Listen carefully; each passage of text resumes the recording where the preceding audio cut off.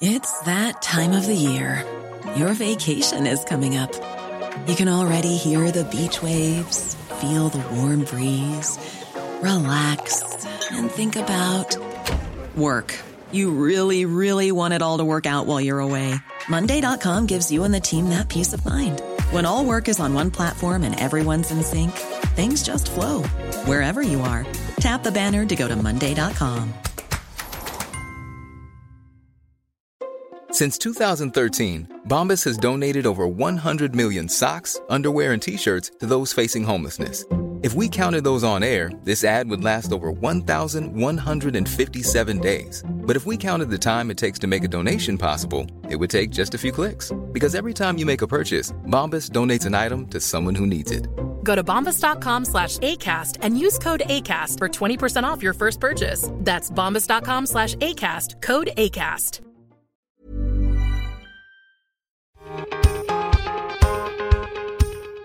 Hello, my name's Dominic Ponsford, and you're listening to The Future of Media Explained. This week, we're going to learn all about how to make money from podcasts.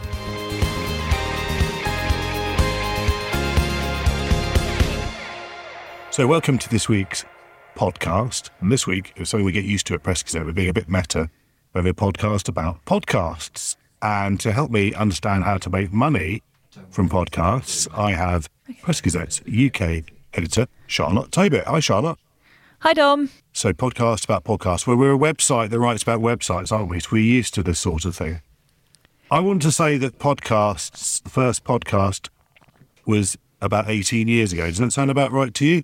Yes, so I checked this and the word podcasting was coined in an article about a boom in amateur audio blogging for The Guardian in 2004. So, yeah, pretty good guess. I Googled it before we started, but yeah. I feel like podcasts are a little bit like email newsletters in the sense it's quite old technology, but it seems to be having a bit of a moment, and it's something we've been writing a lot about this year, and it feels like we've been writing a lot more about it than we have done in the past. Does that sound fair?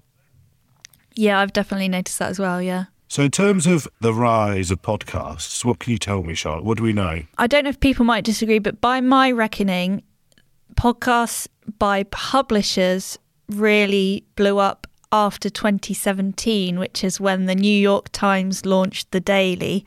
And that's absolutely massive. I couldn't find a very recent figure, but in late 2020, they topped 4 million people listening to that every day.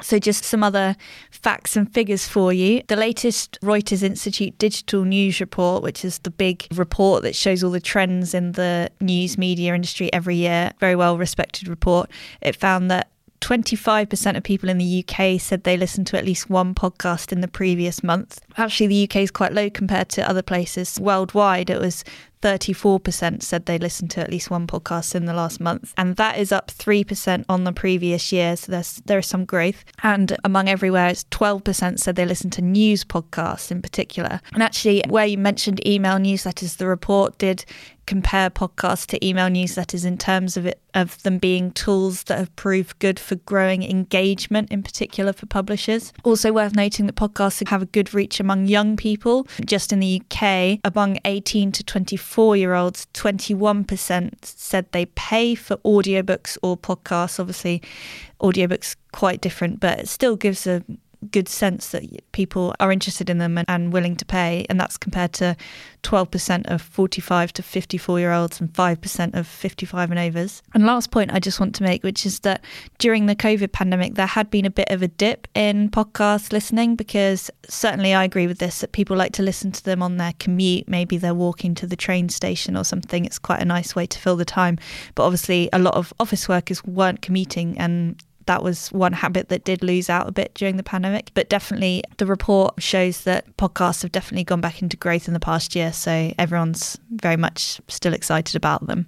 Yeah. So I guess the thing about podcasts is one of the reasons publishers like them is because when you're at a website, your average reader might only spend a couple of minutes a week with you or a visit. But a podcast audience person is spending 20 minutes, half an hour with you. So like you say, it's much more engaged. It's a bit more like print in that sense. So I have a theory about podcasts, which is that it's actually a much more natural way, isn't it, for human beings to take on information. Because for tens of thousands of years, we sat around in caves, didn't we? Before we wrote anything down, we passed on stories to each other. So maybe the books and websites are just a flash in the pan, and actually, really, what we're going back towards is that kind of culture where we just pass on stories by words. When you think about it, it's quite intimate. People are literally, most of the time, people are listening to podcasts with headphones in. Like right now, we're going right into people's ears. So, and unlike reading a newspaper, you can wash the car or do some gardening or get some exercise at the same time. Yeah, it's great. Multitasking. Charlotte, what podcasts do you listen to? That's a big question, Dom. Very intimate. No, I like loads of media podcasts because I'm a media nerd, obviously. And then just a bit of comedy. I love I'm just going to name check one in particular, but I think Tortoise are doing a really good job actually with their longer narrative podcasts. You really get into the story. That's one of my favourites at the moment. How about you? Well, I like episodic ones. I feel a bit old-fashioned. I like to get my news from the radio, like on the day, as it happens, or on the TV, or on the website, or whatever. But when I like to learn things from my podcast, so I love You're Dead to Me, the BBC history one. And I really loved the Rise of the Sun King, one on Audible about the rise of Rupert Murdoch. Yeah, definitely. But listen, all this podcasting is all very well, Charlotte, but unless we make any money out of it, we're not going to have jobs, are we?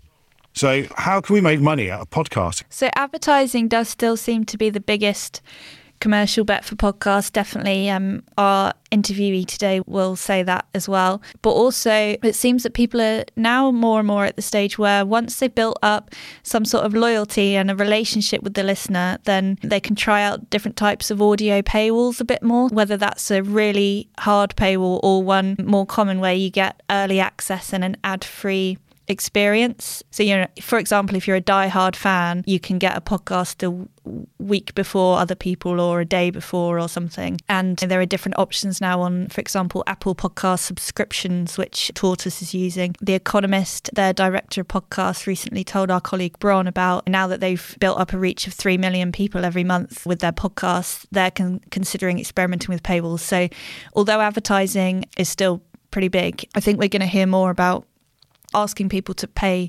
directly for the podcasts they love as well. Also, actually, I should just mention sponsorships, obviously, which is I'm afraid I don't have a breakdown of how that compares to advertising subscriptions, but I've got a really good example that I heard at the podcast show this year from DC Thompson, which just shows that with a good sponsorship strategy, you don't need a huge amount of listeners as long as they are engaged listeners and the right listeners for your commercial partners. So DC Thompson's Energy Voice Out Loud podcast, they get an average download of just under 300 per episode, but it's pushing 6 figures in sponsorship revenue because they've got just perfect for that niche, and their 300 people are the right 300 people. Well, if there's any sponsors listening, hint, there's a good opportunity to sponsor a brilliant media podcast here. Yeah, we have got a couple of sponsored episodes coming up later in the year. Yeah, great.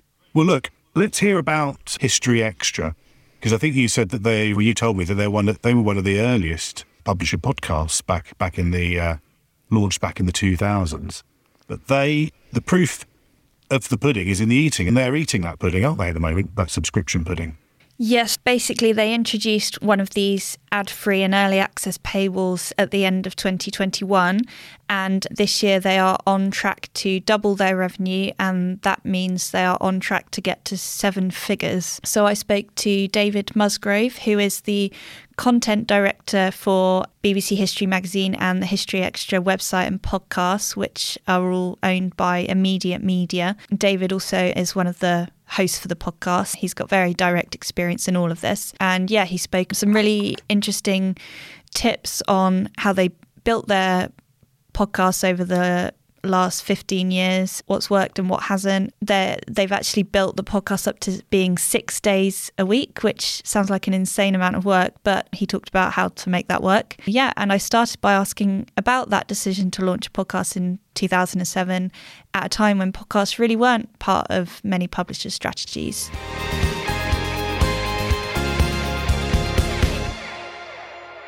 It's a crazy thought that the podcast's 15 years old this year. I don't know whether it makes it one of the longest lived podcasts going. It probably does. There can't be that many that have been tracking for quite so long. Back then in 2007, I was the editor of BBC History magazine. And during the course of my job, I was interviewing lots of interesting historians. And I had an interview lined up with a chap called Professor Ian Kershaw, who's now Professor Sir Ian Kershaw, who is one of the leading experts on the Third Reich and on Hitler. And I thought, that's not many people get to chat to a man of that renown. I wonder if I should just record the conversation. So I checked in with him, that was okay. And I recorded it, and I'd heard about these new podcasts that were the coming thing. And I thought, well, this is an interesting discussion. I think people might like to hear it as well as read about it in the magazine. So we started, and people did like it. People did show an interest in it. And we've stuck with that format ever since, of just giving historians and academics who've got something interesting to say a chance to say it in a long form. And back in 2007, there weren't that many spaces, audio environments, where people had the chance to expand on their views on their research and tell good stories over 30 minutes or longer. So it was quite an innovative thing, actually. And now there's lots of people doing it, obviously, and that's great. But back then it was fairly rare. Can you just maybe summarise some of what you see as your biggest developments or points in the journey from then to where we are today? Yeah, sure. So we started off, we did that episode, and then we thought this is interesting. Obviously, if we're going to make this work, we're going to have to keep doing it. We're going to have to commit to a bit of a regular schedule. So we thought we'll do it monthly, because that ties in with the magazine's on-sale schedule. So we started with a monthly podcast, and then over time, we've increased the frequency. We went to fortnightly, we went to weekly. During lockdown, we really ramped it up, and eventually we got to a point where we were doing it daily, 7 times a week. We've dropped it down to 6 now, because actually we found that some of our listeners were completionists who really wanted to listen to all the podcasts, but just found that 7 was too much. So 6 a week. So that in terms of the frequency of delivery, those have been the main milestones. But we've also done lots of work in terms of how we get the podcast recorded. We've really upped the professionalism of that since that first effort. There's been various moments when we've recruited either more technical resources or editorial resources. So there was a point where we recruited technicians, so to help us actually get the recording quality. And then more recently, we've recruited specific editorial people to be in charge of the editorial process. So there have been moments there where we've upscaled in terms of the resource that we're giving to the podcast. It's a big operation, obviously, to produce that many episodes a week, and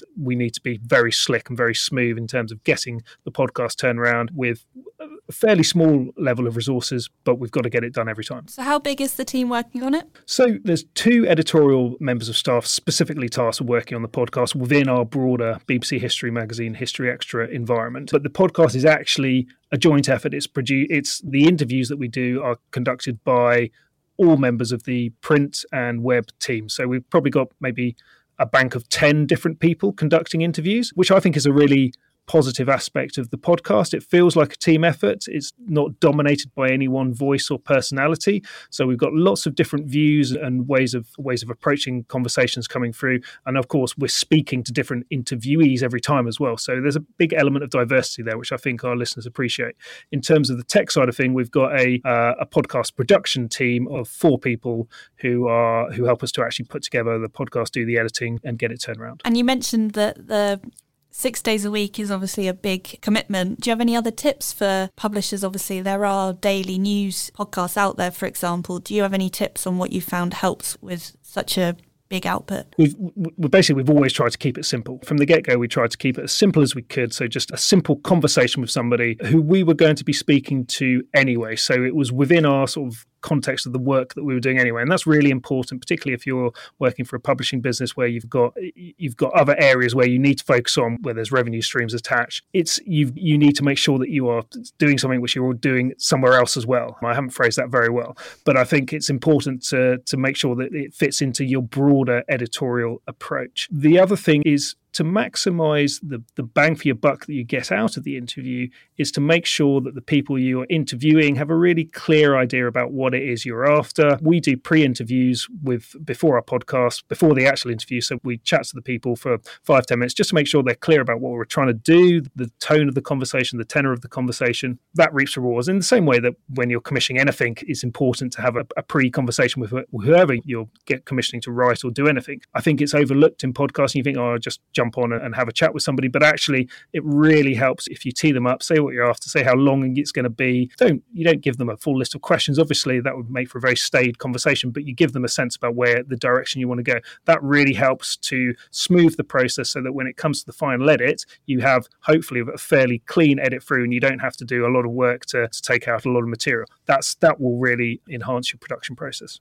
Just one final one on the editorial and production side of things before we move on to commercial. I was just wondering, you're talking to us now from a nice podcast studio, aren't you? I was wondering, do you get many people into your studio or do you find it easier to do remote, and is there a pro and con for that? Before COVID, we were out and about with our recorders, going to people's offices, going to university campuses and that sort of thing, and doing a lot of in-person conversations, which was fine. It's quite time-consuming, obviously, to do that. What we're doing now, when lockdown hits, obviously we had to come up with different methods. So we are doing pretty much all our conversations remotely, and all our team, all the 10 or so people who I cited, have setups that they have in their wherever they've been working from home, so in their studies and their back rooms, so that they can do the conversations remotely with our interviewees. That seems to work very well. The audio quality has been really very crisp. We've got a very slick mechanism for getting the audio quality sorted, which involves sending out mics to our interviewees and then having them posted back in what sounds like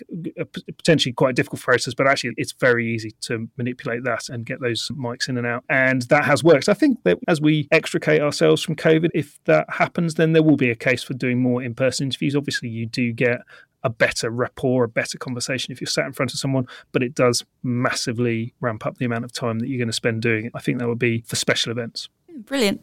So are you able to share quickly how big the podcast is now in terms of listenership? Yes, our 15th anniversary, as you've talked about. We're well over the 150 million downloads number. So we've done an amazing number of listens over the years, and we are continuing to see growth in our audience. In any given episode, it's somewhere between 100 and 200,000 people listening to an episode, which is a fantastic number. Yeah, definitely. Lots of people will be envious of that. Commercially, you've introduced a paywall to the podcast, is that right? Could you tell us a bit about the thinking behind that? Yeah, there's a couple of elements here. We've got our website, HistoryExtra.com, which is obviously affiliated to the podcast. That has a paywall on it, which is a limiter in terms of stopping access to a lot of the content on the site. We introduced that a couple of years ago and we've had various iterations. On the podcast specifically, we have a premium version which we launched last year when Apple came to us and said that they were going to provide a subscription platform for some podcasts. And we thought this seemed like a really interesting opportunity to get in. So we have a separate premium feed. It's available via Apple, $1.99 a month, and subscribers can access the content there. And we put all our episodes onto that premium feed. Everything that goes onto the main feed goes there. So there's two special differences. Firstly, it's ad-free, so you have an ad-free experience. And secondly, we produce a number of exclusive series, so multi-part narrative series exploring specific things. We've done a series on the Princes in the Tower, the end of Roman Britain, the Salem witch trials. So these are longer form series which we've introduced recently, and our premium listeners get access to them first. So we drop them first onto the premium feed, and then they go onto the main feed after the fact. So you're getting early access to these longer form series, and it's ad free. And it's proved surprisingly popular. I'm not going to share specific figures with you, but I'm pleasantly surprised by the level of interest that we're seeing from people who are happy to part with money to be sharing that premium experience. So it's almost if everyone does still get the same content, but it's a better experience for the super fans. Is that how you'd see it? Yeah, I think so. Yeah, I'd see them as super fans. That's a nice way of framing it. I should say also, so subscribers to our website also get the ad-free experience behind the paywall on the site. So it's doing a couple of things there, and it's important that we're maximising all the content we're producing and making it available to our listeners in the environment that they want to experience it in. But I think, it's definitely super fans. And what I think is that obviously we've got a lot of people who've been listening to the podcast for quite a long time. And I'm sure there's some people who feel that it might not be crazy to say they owe us. They feel like they owe us something because they've been getting good content for years and years for free, essentially. Maybe they think these guys have been doing good service to us. I'm happy to hand over some money to support them, to support the continued existence of the podcast. But then there's also, I think, people who really do like the fact that they are part of an exclusive club, getting stuff early and not being burdened by ads. I don't know how far the ad experience is a problem for people, but it feels like there are some people who like the cleanliness of an ad-free podcast. I think there's something about clubbiness in podcasts. And I feel like you can engage with the people who are producing the podcast and be part of the editorial process. And I think that's something that we've managed to achieve with the History Extra podcast, even though we are speaking to quite important academics, people who've got some sort of fairly high level and interesting things to say. We're still allowing the lay listeners into the conversation, and particularly we're doing that via a strand that we introduced a few years back called the Everything You Know series, which is an episode that we put out on the weekend. And basically we pick a big topic from history, say the Black Death, we pick a big expert, and then we go out to our audience, to our listeners, to our social media followers, and we say, what questions would you like to know about the Black Death? And then we collate those questions and we put them to that speaker. So it's user-generated content, and the audience is very much involved in it, and they get name-checked if one of their questions gets asked. So I think that's creating a bit of a club. And I think if you have a bit of a club feel, then people feel more inclined to want to be part of that. And that's where there's a possible value exchange that I think is quite interesting. So do you think not that many UK publishers certainly have done a similar thing yet? Usually podcasts are still just free, just trying to reach people. Obviously a few have tried it out, but not loads yet. Do you think it would work for more people? I think it's not impossible. I think, as I say, you do need to have built up that credibility with your audience and that cachet, and have created a sense that it's something that is worth being part of. So I would go back to my previous answer on that. If you've been able to do that with your podcast operation, then I think there's something there. I think there is a general sense that subscription and paying for content in a subscriber format is a done thing nowadays. I know that maybe some people are turning away from some of the higher value subscriptions, but I think it's still a thing, and there's more awareness that it is a possibility. So that does mean that it should be a feasible venture. But I do think you need to have built up your presence before just diving in. I think it's unlikely that you'd be able to just say, we've got a really amazing concept and a really amazing host and panel of interviewees.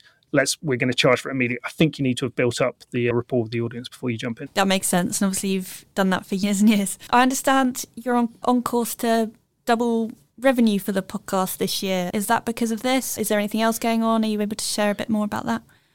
So the subscriber side of things will be fairly small part of the revenue we get from the podcast. The majority of it is coming from the advertising money that we're getting from the main feed, and that is just doing very well, in part just because it's led by numbers. A lot of the ads are sold on pure number basis. So because we've seen a good increase in numbers over the last year or so, we're seeing a consequent increase in advertising revenue as well.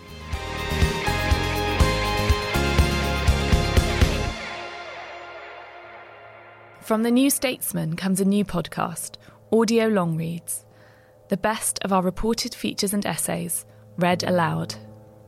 Featuring writing from our authors, including Ian McEwan on wrestling with Orwell's Inside the Whale. Might we reasonably assume that there is no longer an inside to the whale? That the creature lies stranded on the beach, as whales sometimes are? That the guts and blubber and ribcage are on display? A year inside GB News with Stuart McGurk. At first, the problems weren't ideological, but practical, technical, and quite, obvious. And Maria Wilczek on Belarusian football fans who took on Alexander Lukashenko. After the August 2020 protests, hundreds of ultras were roughed up and held in custody. One was later found dead in suspicious circumstances. Ease into the weekend with our audio long reads, published every Saturday morning. Just search Audio Long Reads from the New Statesman wherever you get your podcasts.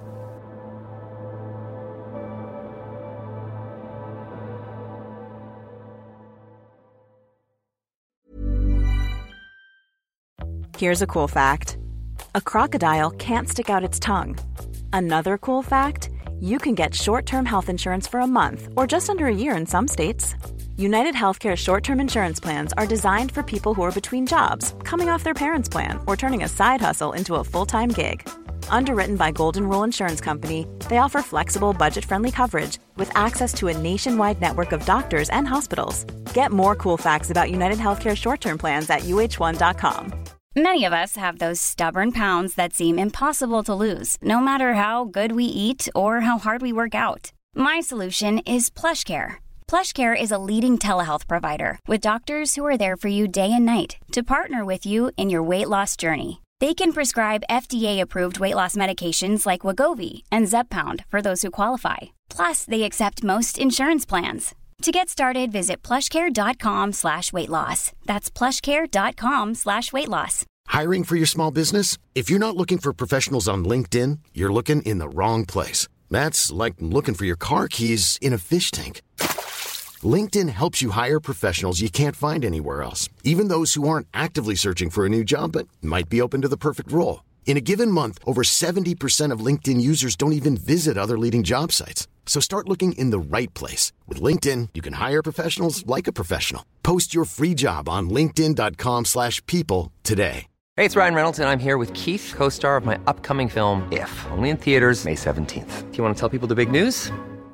All right, I'll do it. Sign up now and you'll get unlimited for $15 a month and 6 months of Paramount Plus Essential Plan on us. MintMobile.com/switch. Upfront payment of $45 equivalent to $15 per month. Unlimited over 40 gigabytes per month. Face lower speeds. Videos at 480p. Active Mint customers by 531.24 get 6 months of Paramount Plus Essential Plan. Auto renews after 6 months. Offer ends May 31st, 2024. Separate Paramount Plus registration required. Terms and conditions apply if rated PG.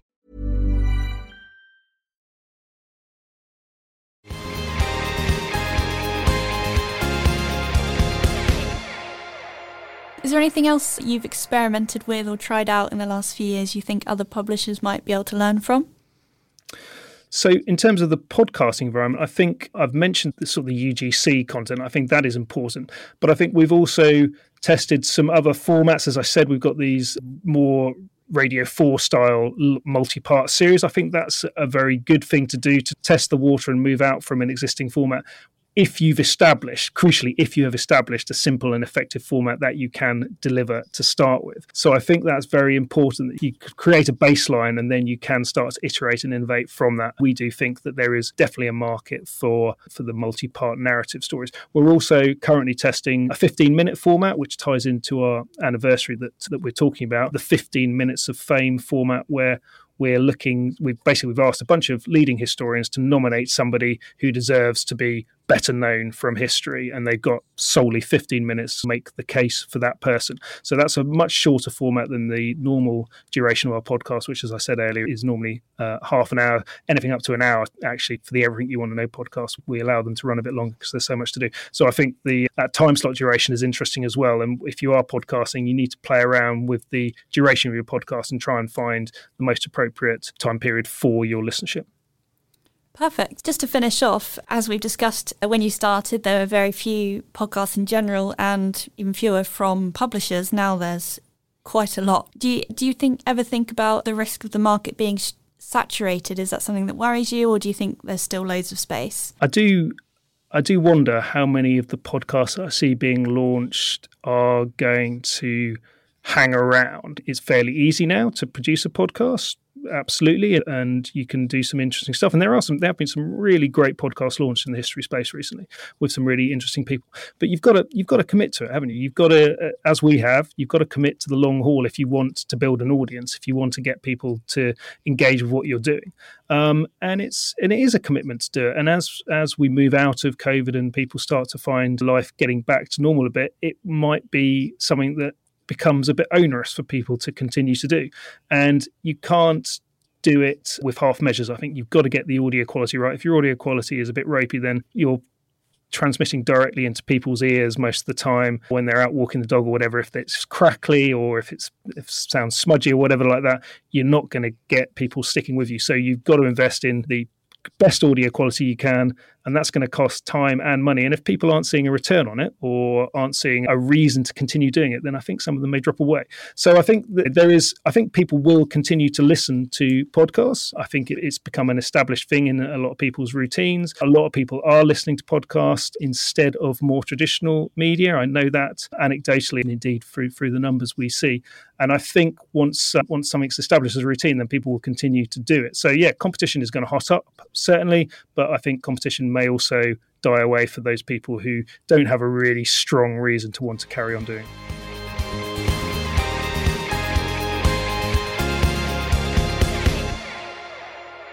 Thanks for that, Charlotte. That was a fascinating interview there with David, and really good to hear the History Extra keeping up to date and making some money out of podcasts. Did you say that it's 7 figures? So you're saying they're making in excess of £1 million a year from their podcast? That's what they're on track to do this year, yeah. That's big money, isn't it? Yeah, it's pretty impressive.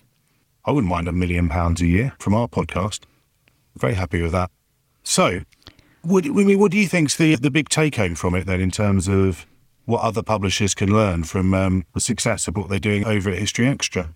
I'm worried I'm starting to sound like a broken record because I think I've said it on all the podcasts I've been on so far with you, but I think it's about building that community, having a really engaged audience, and they have loads of diehard fans, and the whole reason that they do 6 days a week is because people wanted more and more, but also they don't do 7 because they need to give people a day off basically, or people would never cope with the listening workload. But he was saying, the reason I bring that up is he was saying about obviously that to get the subscription revenue, that's the only way to build it. You can't just go into that too soon. You really need to spend a long time, or at least work hard at having a really engaged listenership before you can ask that of them. And it's obviously worked for them, and they've got such engaged listeners.